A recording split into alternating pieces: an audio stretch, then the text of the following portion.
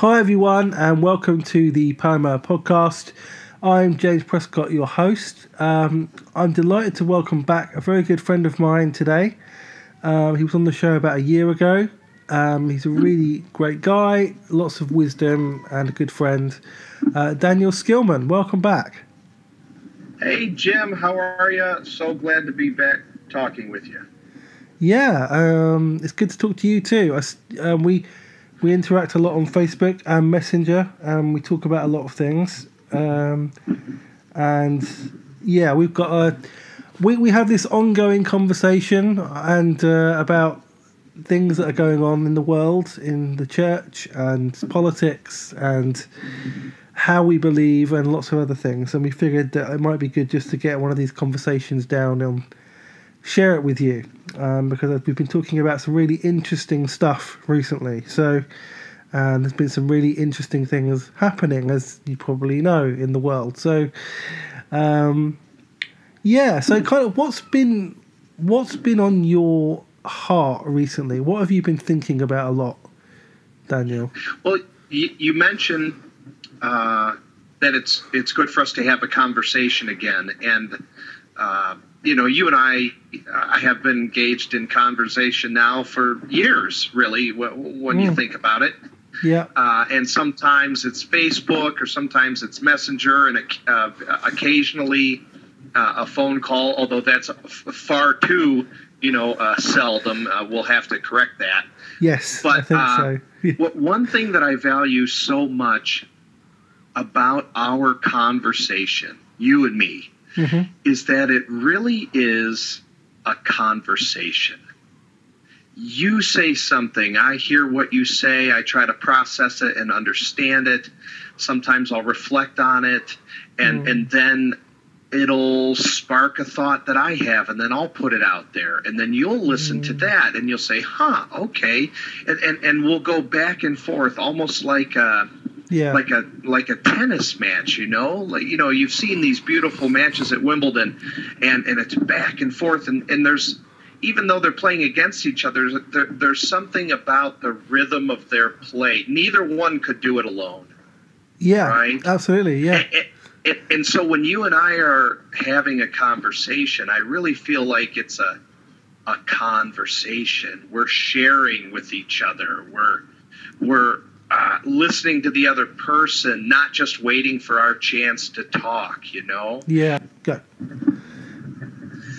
So there's an interplay between us, and we genuinely are concerned with what the other person is saying. We want to understand what the other person is saying, and it affects then what we think and what we say next. And so we are having a genuine conversation. Yeah. But I don't think that very many people are having genuine conversations these days. I could not agree more. Yeah. A lot of noise, a lot of talk, a lot of argument, a lot of bluster, trying to press a point, but not genuinely conversing. So that I've been thinking about that a lot, about the breakdown in conversation. What do you think about it? It's weird that you say that, because the last few weeks especially, and I was talking to somebody else about this recently on another podcast recording, and I heard it on another podcast as well, that we've lost the art of conversation. We've lost the art of just having healthy conversation, discussion, like you say, listening to each other, hearing what the other person is saying, acknowledging it and reflecting on it and responding to it. And actually I was talking about it in the context of, I think one of the reasons podcasts have become so popular is because in good podcasts you find that art of conversation. It's the one place where the art of conversation is practiced. A lot of the, especially the podcasts which involve interviews. Like, there's some really great ones. Like, On Being, like, they do some amazing conversations, like, with people, and there's loads of other great podcasts that I listen to, which are just conversations between two people about their lives, about their stories, and about what's going on in the world and what matters.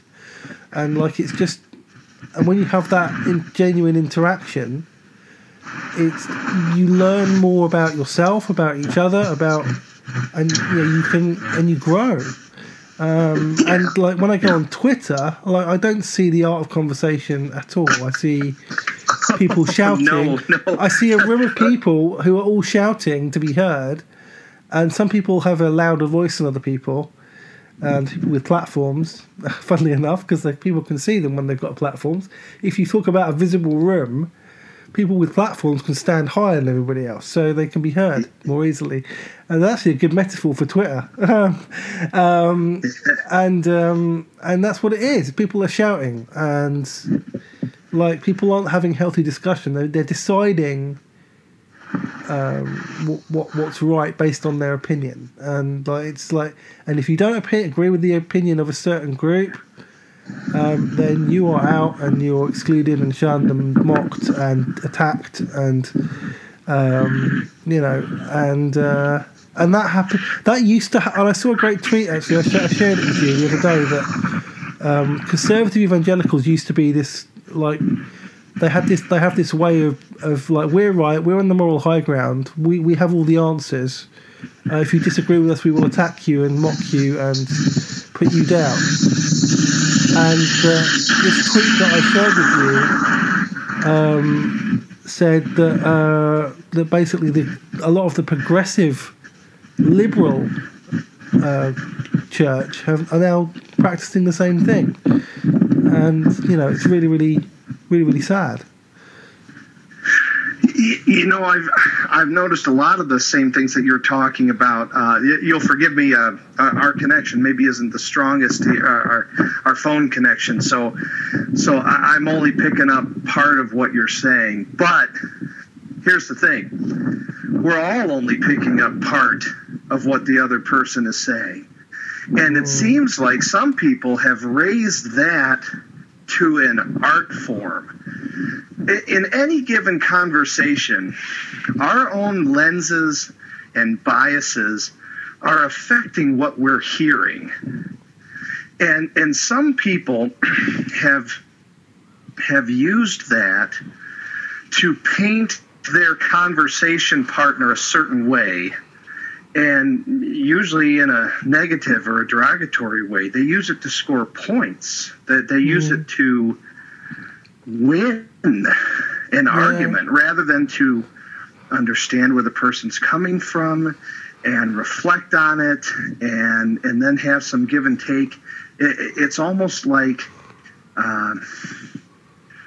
more like we're simply just talking to ourselves increasingly.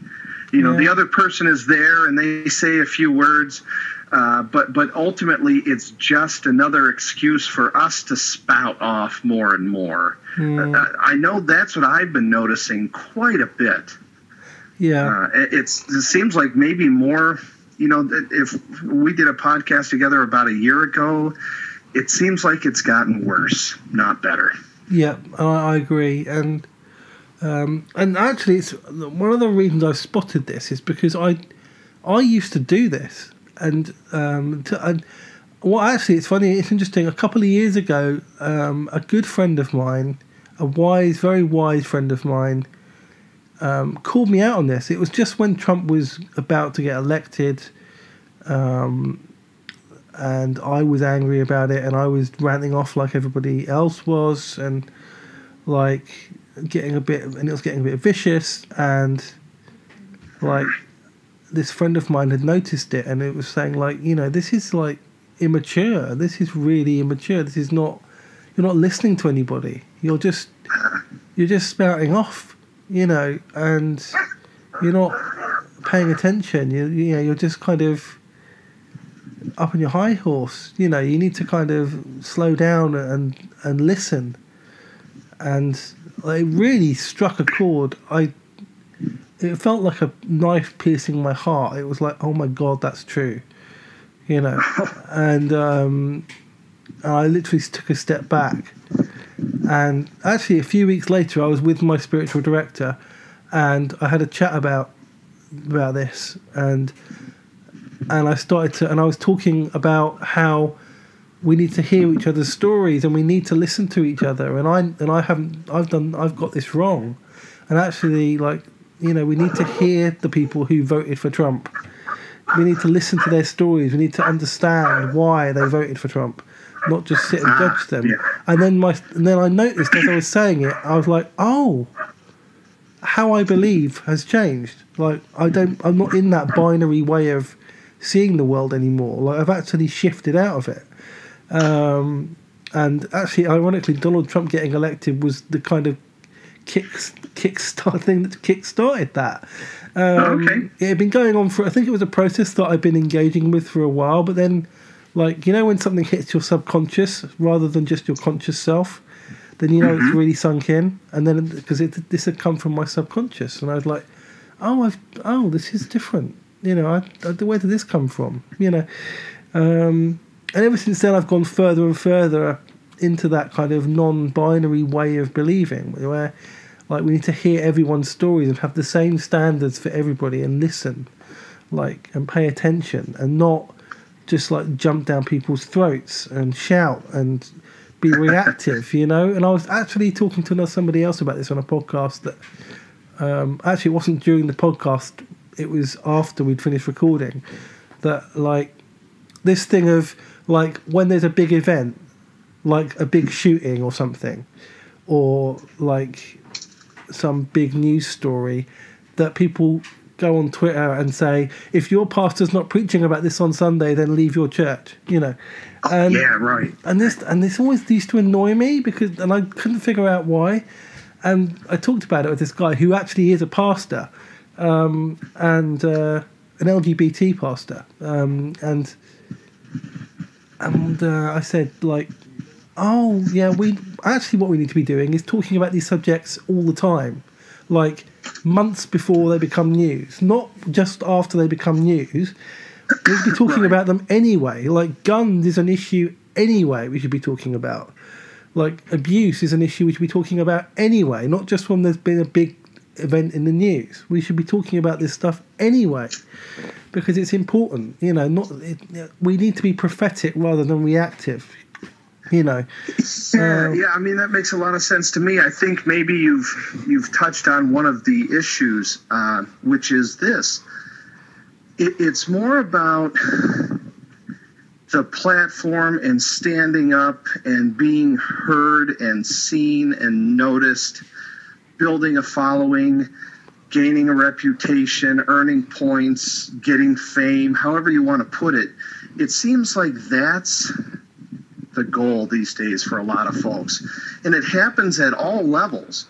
I mean, it's not just big stars who are doing this. I mean, it's people like you and me. Maybe it is you and me sometimes. There's something in the news, and so then we write something about it, and we put it out there because it's the hot topic of the day, and the idea is to get clicks, get likes, get engagement, get the ball rolling, get our names out there, when, you know, at the very least, there's some mixed motives involved in that.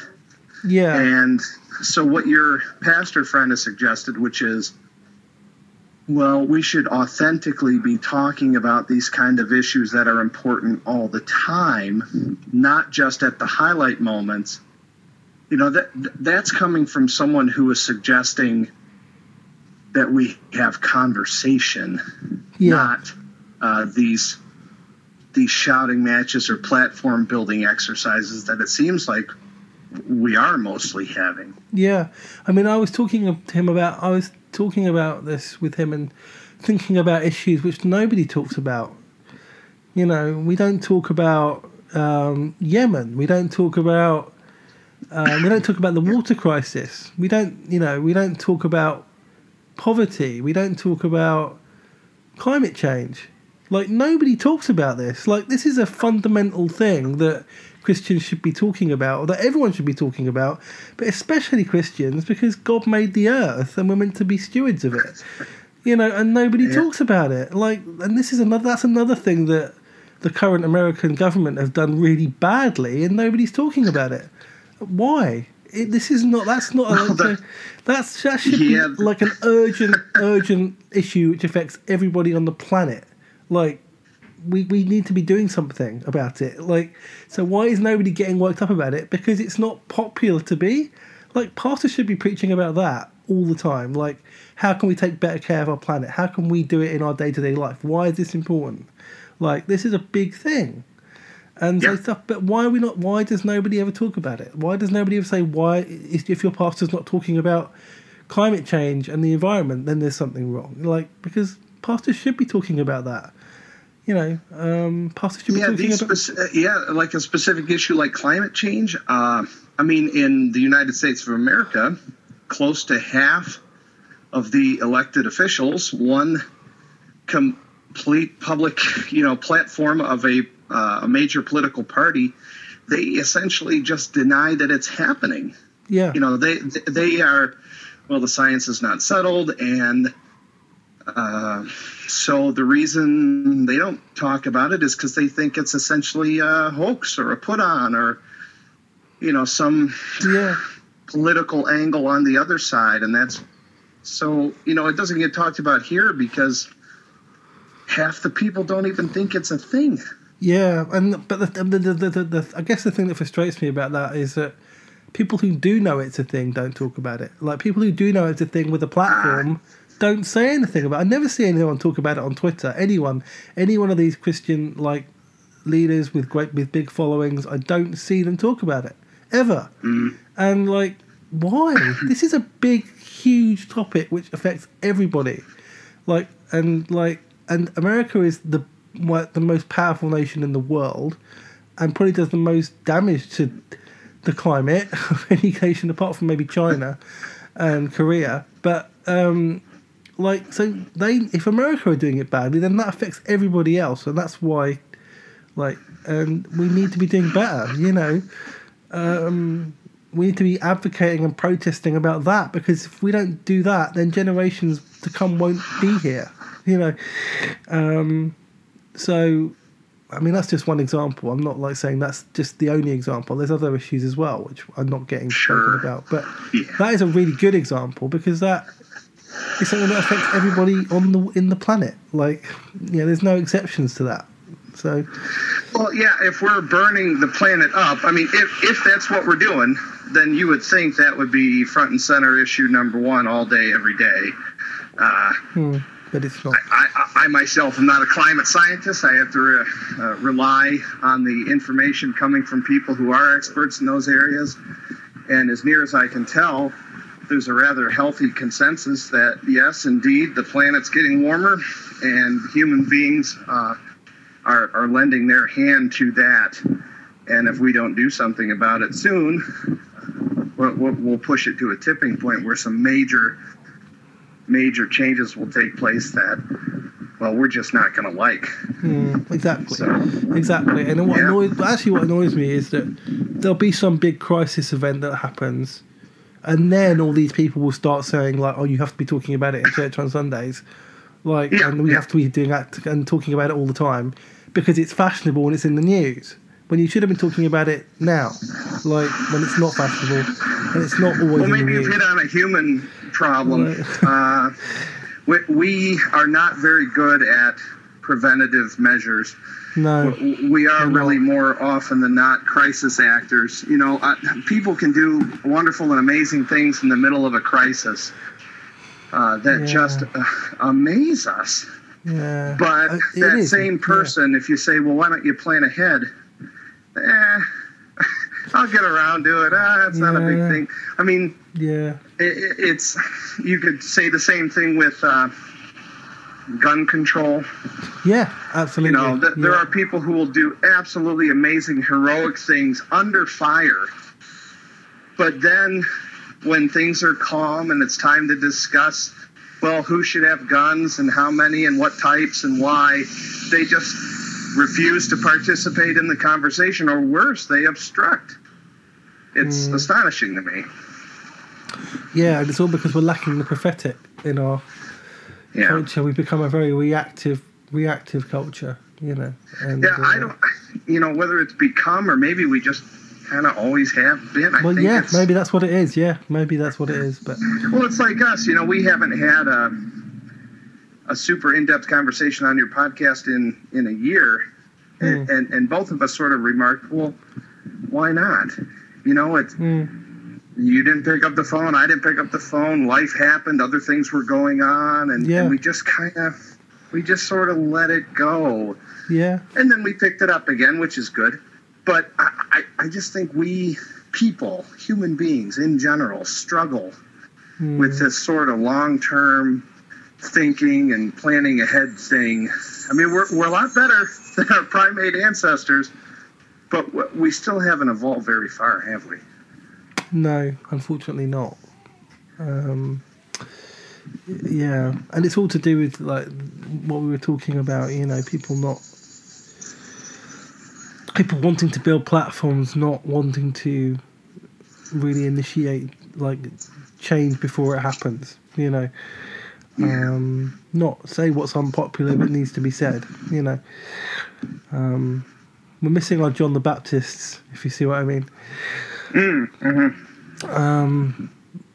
Yeah, people who sound crazy when you hear them first, and everyone says they're crazy, and then a few years later, you realise they were absolutely nailed on. Like, right. Yeah, it's like back in the 1930s, when Adolf Hitler came to power in Germany. A lot of Western powers kind of hailed him as this great leader and how efficient his country was and how successful they were economically, and that he's got a model to follow for the whole world, and this was the popular opinion. Meanwhile, one person, Winston Churchill, in the 1930s was saying this guy's dangerous, he's going to kill lots of people, his politics is very dangerous, like we need to be careful about him, we need to watch him, war is going to come if we're not careful, and everyone wrote him off and said he was an old stupid idiot and warmonger, and like just didn't listen to him. And of course 6 years later we had the Second World War, and it was a lot worse than people had predicted as well, a lot worse than Churchill had predicted, because we had the Holocaust and everything, you know. So like we're missing people like that who are going to say the truth even when it's unpopular. You know what I mean? Yeah, there are, as you put it before, few prophets, right? Few prophets who are willing to stand up and say the hard thing, and just because it's the right thing. There are some folks who will say the hard thing, but they do it almost as a way of again building the platform, getting their name out there, getting the clicks and likes and the energy on their pages. There are a few where it comes out of them organically and in a meaningful way, and in a way that is intended and aimed at helping the problem, not just spewing about it. You know, there's a difference between saying a hard thing, but saying it with the intent to heal, or saying it with the intent to harm. Yeah. And I just find very few voices are saying hard things, period. And then among those that are, there are very few that are saying it with an intent to heal. There are some who say it with an intent to build a platform or to harm other people, but it just seems like there are very few who are genuinely concerned and wanting to find solutions to problems. And that's kind of scary, because some of these problems are very big. Yeah, and there's people who want to pronounce judgment before examining the facts. You know, Don't get me started. I mean, like, I'm talking about the example I want to use is Brexit, because this is one that's close to home for me because I live in the UK. Yes. When we had the referendum 2 years ago, the Leave campaign were telling us, like, the Remain campaign was saying, look at all this evidence, look at all these facts, all the experts, look at what they're saying, the damage that will happen to this country if we leave the EU economically and in other ways. And they presented a whole load of evidence, and all the academics were saying this is a bad idea, we should not do this, and they presented detailed evidence to support their argument, and it was compelling, And then you have other politicians on the Leave side who are saying, don't listen to the facts. Don't listen to all this stuff. They actually said it on national radio. This is what they actually said. Don't listen to the facts.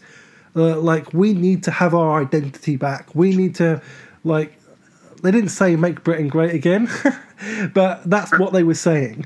We need to get our independence and take back control. It's scary how similar the language was to Donald Trump actually, and that convinced people because people weren't examining the facts. They were just kind of following the best story, which is what people do in elections. Actually, they don't examine the facts. They just follow the best story a lot of the time. Well, in recent years, it seems like though that has become a badge of honor. It's true that we follow the best stories in the past, and that we often let our biases override our better natures and our and our rational thinking. Yeah, of course, yes. But it seems like recently people are prideful in that they are not following the facts, that they are purposefully choosing a narrative to follow. Facts be damned. That is something different. Yeah, absolutely. And and there were a lot of people who, in that referendum, who were exactly like that. They interviewed them on the news and saying, I don't care what they say. I want my country back. I don't care what the experts say. They called it Project Fear. That's what they called it. All these facts. They weren't scaremongering. They were using actual facts. And everything that they said, by the way, all these experts, has happened. So it wasn't Project Fear. It was just Project Fact, actually, in reality. But even now they say, Project Fear is still trying to make it sound more, they're still peddling this narrative, and people still believe it, and because we just we don't care about the facts anymore, we need to examine the facts before we make conclusions. Don't care about the facts anymore. I think that is increasingly true. Of course, we here in the United States saw a lot of that during the 2016 presidential campaign. It just seemed like the facts didn't matter. It was whatever your guy or gal said. And that was the end of it. And one side, in this case, it was the Republicans. They seemed to be a lot worse about it. And in particular, Donald Trump. Yeah, you'd almost think it was his strategy to say so many misleading, false, partially false, or just outright lies that we can't keep up with it. It's a barrage of half-truths, untruths, and outright lies so big that eventually people grow tired and just stop fighting. In a way, it's quite a brilliant strategy. But it's not an honorable one. It's not an honorable strategy. It's not an honorable strategy in any way. And I think that's why, myself and other people had this bad feeling about that election, because we'd already had the same thing happen with Brexit 6 months before that, and it was I think it was the last month before the election. I just had this. I was trying to tell myself Hillary was going to win this. But in my gut, I was like, oh no, I know what's going to happen. People are just going to listen to this stupid narrative, which has no basis in actual fact, and going to ignore all these bad things that this guy has done and who he is, are just going to ignore it and just vote for him anyway. And Yeah, it was like this. It was like watching a car crash in slow motion. Like you knew it was going to happen, and you couldn't do anything about it, and it was just going to happen. And here's the thing: there are going to be people who are listening now who say, "Oh, great, just another bash Donald Trump." Far lefty podcast and podcast host and podcast guest. So what? Here's just another one. And let me just say, no, not exactly. And here's why. Because so you described the situation with Brexit. Yeah. Then I talked a little bit about the thing with Donald Trump. But the key words in both of what we have said is the people. The people are the ones who ultimately made the choices. Yeah. I mean, it was the American people who elected Donald Trump. Now, you say, well, it was only the electorate who elected him. And you say, okay, so that's a smaller group than the total American people. But the people who sat out, hey, okay, they sat out. That's their fault. They chose not to choose, and so they threw their votes away. But amongst those who voted, they're the ones who matter because they're the ones who want their voices heard. So they spoke up, and amongst them, enough voted that he won. Yeah. And you say, okay, well, he did not win the majority of even that vote. And I say, yep, you're right. That's true. There's a quirky electoral college system that we have here in the United States that might have made sense in one era. And today we're starting to wonder if that still makes sense. But that is our system. And under that system, which has been in place for decades and decades and decades and decades,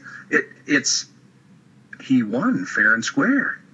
So you go, well, how? The people. The problem with this whole truth thing and what are facts and who cares about facts and who doesn't, it's not just Donald Trump. It's not just the fact that Brexit happened. It's that enough people supported these things. Yeah. That's the real hope. After Donald Trump, he's here, and in a couple of years he's going to be gone, or maybe it'll be 6 years. It's hard to tell. Who knows who will win in 2020? But he's going to be gone eventually. Yes, that's right. And that's actually what's coming next. Yeah, that's right. Who's planning for 2024? Who's planning for 2020, 2028? You know.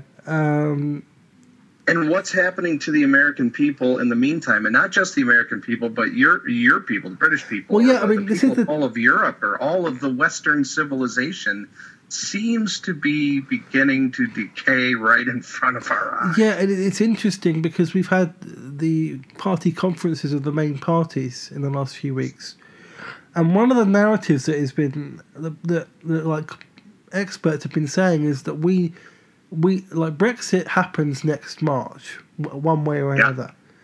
So we need to figure out what are we going, because we've been so focused on Brexit for 2 years that domestic policy has been forgotten.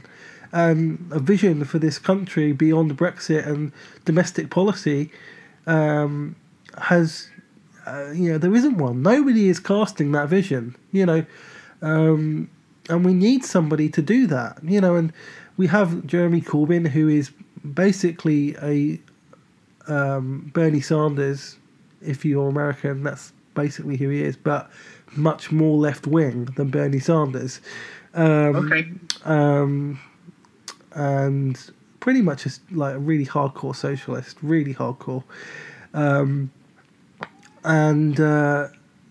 His vision for the country is dangerous, I think, personally, because it's going to create lots of debt and it's going to make things... It's going to be counterproductive. Its intentions are good, but I believe it will be counterproductive, and it's quite extreme left-wing. Where we have the Conservative Party, which is like your Republican Party, but not quite as right-wing as the Republican Party.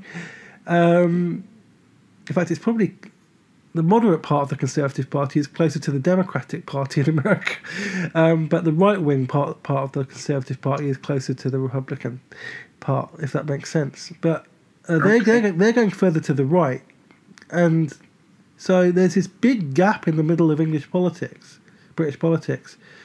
like where there's people like me who are politically homeless, who have no one to speak for us, and no one who's casting a vision like for the next decade who we can listen to and who's credible, who's going to get elected. And it's things are shifting. They're talking about a new party forming with moderates from both of the other main parties coming together and forming a new party. And there's people who are ready to fund it and all this kind of thing, and that they're thinking that might happen after Brexit. After Brexit, things are gonna happen very quickly. People are saying that certainly once that really becomes official. Oh boy! Yeah, and they think that people are saying that the Prime Minister will be toppled by her own party as soon as Brexit is done. Because within the party membership, she's not popular. She's popular with her MPs, but not with the party membership.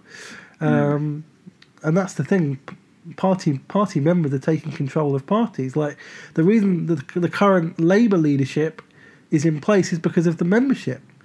The MPs don't. There's a large proportion of MPs who don't support him, although they're trying to change that through deselection, which is a whole other discussion. But yeah, things are shifting politically. Like it's happening here. It's happening in America. And there's gonna be some kind of reckoning at some point. We're experiencing it right now. We're in the middle of it. Is what I would say. I think when you abandon facts pretty much altogether, what's left but power and violence and ultimately bloodshed and war? Yeah, absolutely. I mean, if you cannot have a conversation, then you are left only with some form of a rupture in the relationship. Yeah. If you can't converse, you either walk away from each other, right? You just cut it off, or you fight.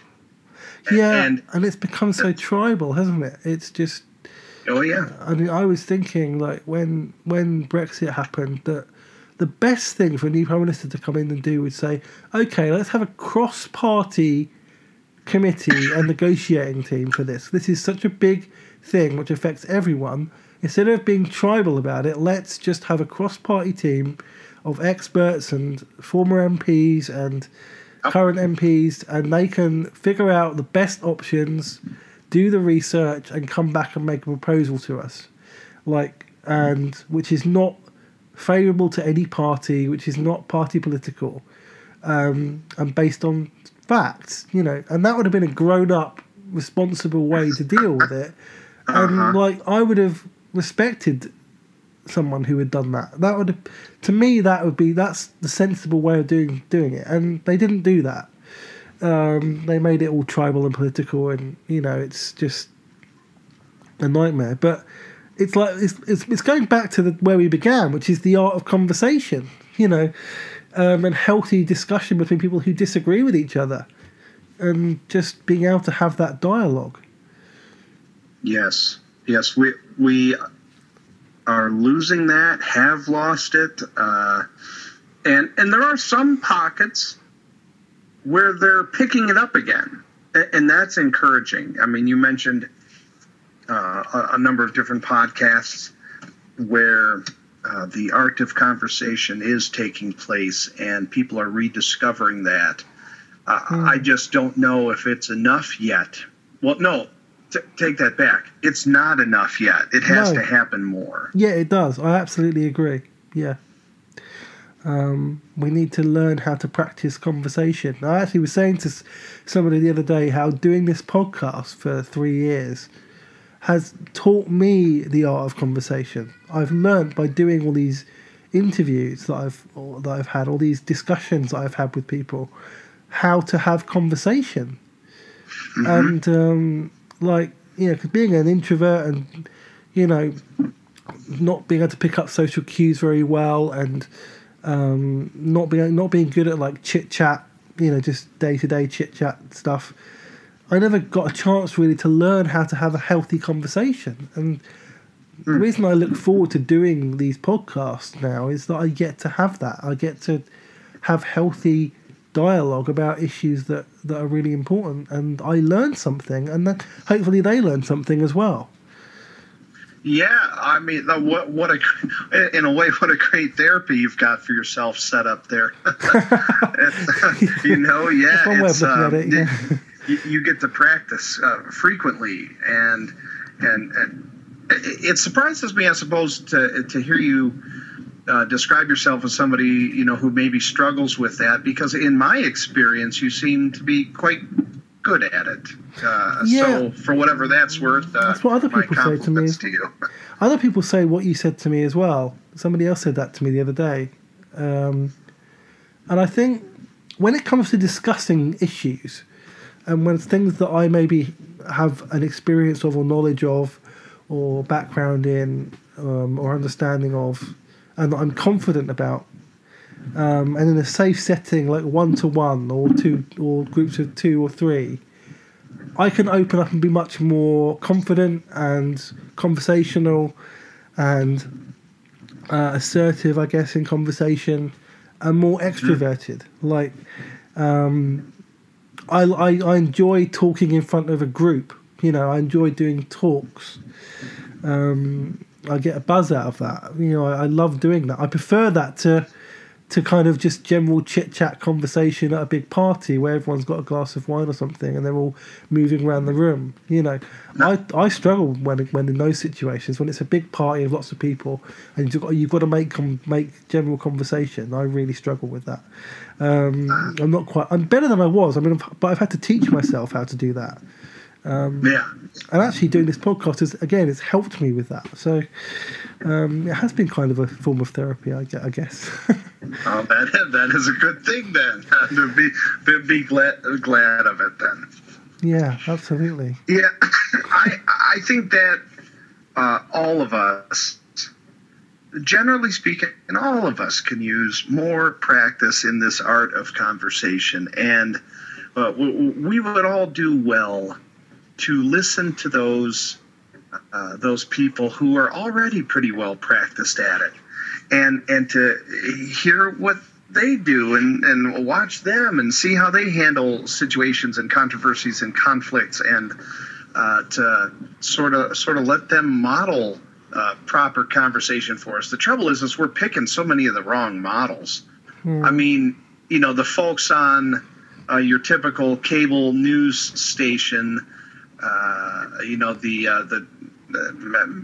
whether it's the newscasters, the journalists, or whether it's the opinion people, it almost doesn't matter much, because they're all operating on this soundbite platform where it's not really conversation. It's just, okay, you say a word, then I say a word, and then the next 2 minutes are us shouting over each other, and nothing really gets solved, but boy, doesn't it make for great television. Yeah. You know, and that's not conversation. I mean, there's people talking, but it's not conversation.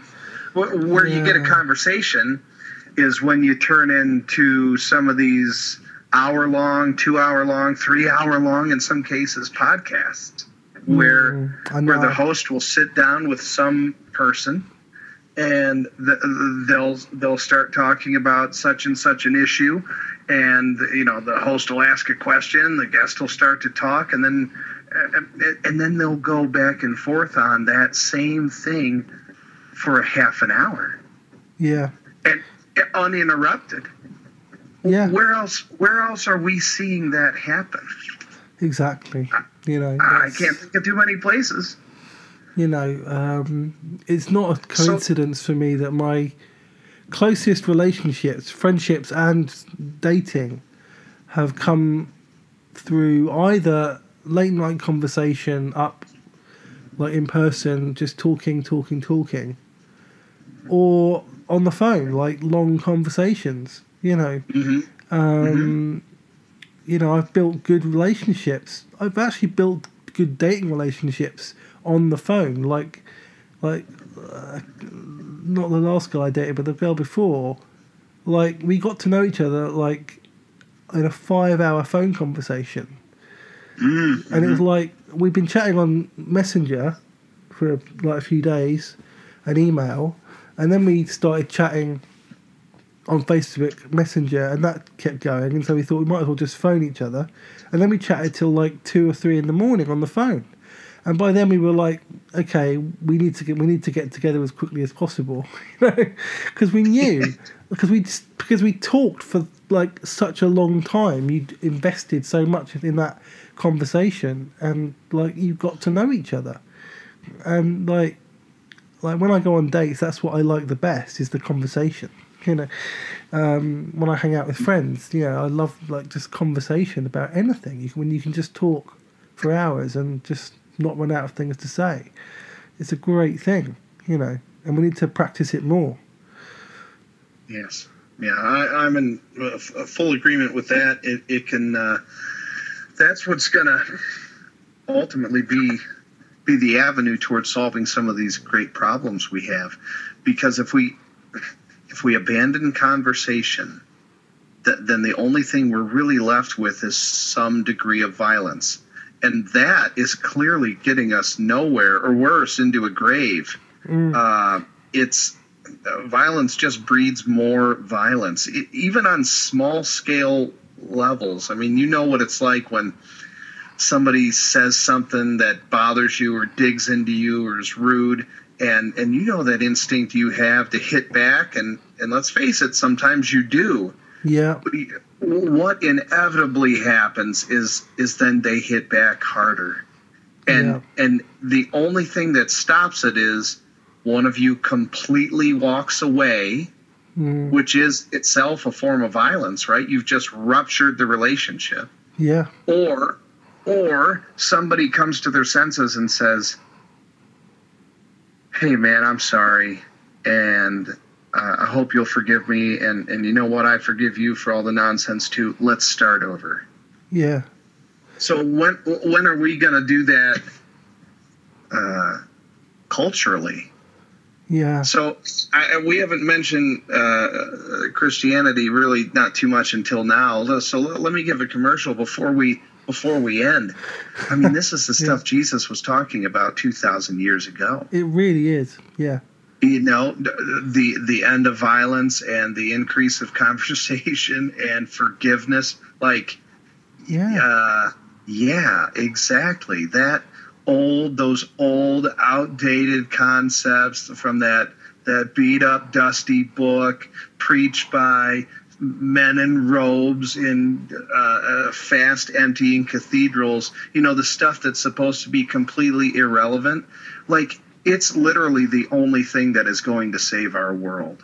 It really is. And actually, I found myself going to the words of Jesus more than ever, because they are so true right now. I've just been posting tweets instead of reacting and stuff, instead of letting people wind me up with some of their approaches and attitudes and the ways of believing. I've just posted quotes of Jesus with no comment, just quotes of Jesus. Like, the measure you use, it will be used unto you. Right. Love your neighbor as yourself. Love your enemies. Pray for those who hurt you. Bless those who hate you. Like that kind of thing. That's not me. That's just Jesus. That's not. Right. You can't misinterpret that. You can't you don't have to add context to that. It's there. It's pretty simple what that means. And this is like 2,000 years old. It's not, but are we doing this? Do we actually know what that means? Like the loving your enemies thing, I think people have forgotten what that means. It's like, to me, sometimes it feels like loving your enemies means love people who are nice people, who you have a little disagreement with, who you can tolerate disagreeing with, but not the people that whose beliefs really are abhorrent to you. You don't have to love them. It pretty much means everyone. Everybody. Everybody. That's right. And it's not easy. I mean, no, it's not. Let's face it. It's not. We have certain instincts, and to continue the fight and argue and butt up against each other and to win. But how do you say? we have enough history under our belt now. We can look at that and see where it gets us. And it's just graveyard after graveyard with that kind of stuff. Yeah. You know, escalating the violence is not the answer. Killing the enemy is not the answer. And we've just proved it so many times over. I can't believe we need to repeat it. Yeah, I know. I've said so many times. If it wasn't real life, I would think it was a terrible joke. Yeah, no, exactly. Sometimes I find myself laughing almost in like black humor, like because it's just so. And let me say, bad, because the only since this is not just a conversation between friends, and you're recording this for some sort of posterity, you know, somebody might hear this someday and say, "Oh, I know that Skillman guy. He doesn't practice what he preaches." And let me just say, yeah, you're right. Sometimes I don't. Yep, sometimes I get caught up in the same dynamics, and I forget to forgive, or even I know I should, and I just don't on purpose because I'm so upset in the moment. Yeah, I do the same. And God knows I'm guilty.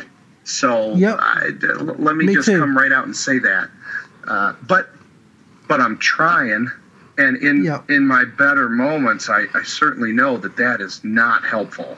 And so I want to do better, and I want to encourage others to do better. Yeah, I think we're really on the same page. I'm not saying these things from a high platform of moral superiority. I'm saying them as somebody who also struggles with the same stuff, but recognizes there is a better way, and together we can walk that way. Yeah, absolutely agree. Yeah. I think that's a really good place to end. I think, like, just to... Okay. Yeah, for now. That's good to me. It's been a pleasure talking. This is a really good conversation, and I think we need to continue this conversation in another podcast. I'd look forward to it. I would. Yeah, I mean, the reason, by the way, is that I have guests somewhere in the next room, so I have to go and see them. But please do. Attend to your folks there. If they weren't here, I would be talking to you all night probably. But hey, one of these times we'll have to arrange an opportunity where, if the Spirit leads, we have the availability to do that. Yep, I think that's a good idea, and maybe we'll record some of it as well. But because we need to do this more. Hey, you take care. I know it's got to be 9 o'clock or so over there, and you'll probably be wrapping up your night before too long. But enjoy what's left today. Okay. Yeah, and so thanks for listening, everyone, and do learn to practice the art of conversation. I really recommend that, and we're going to look. I think that's one topic I really want to get to do more on this, with lots of people on this podcast. So thanks for listening, everyone.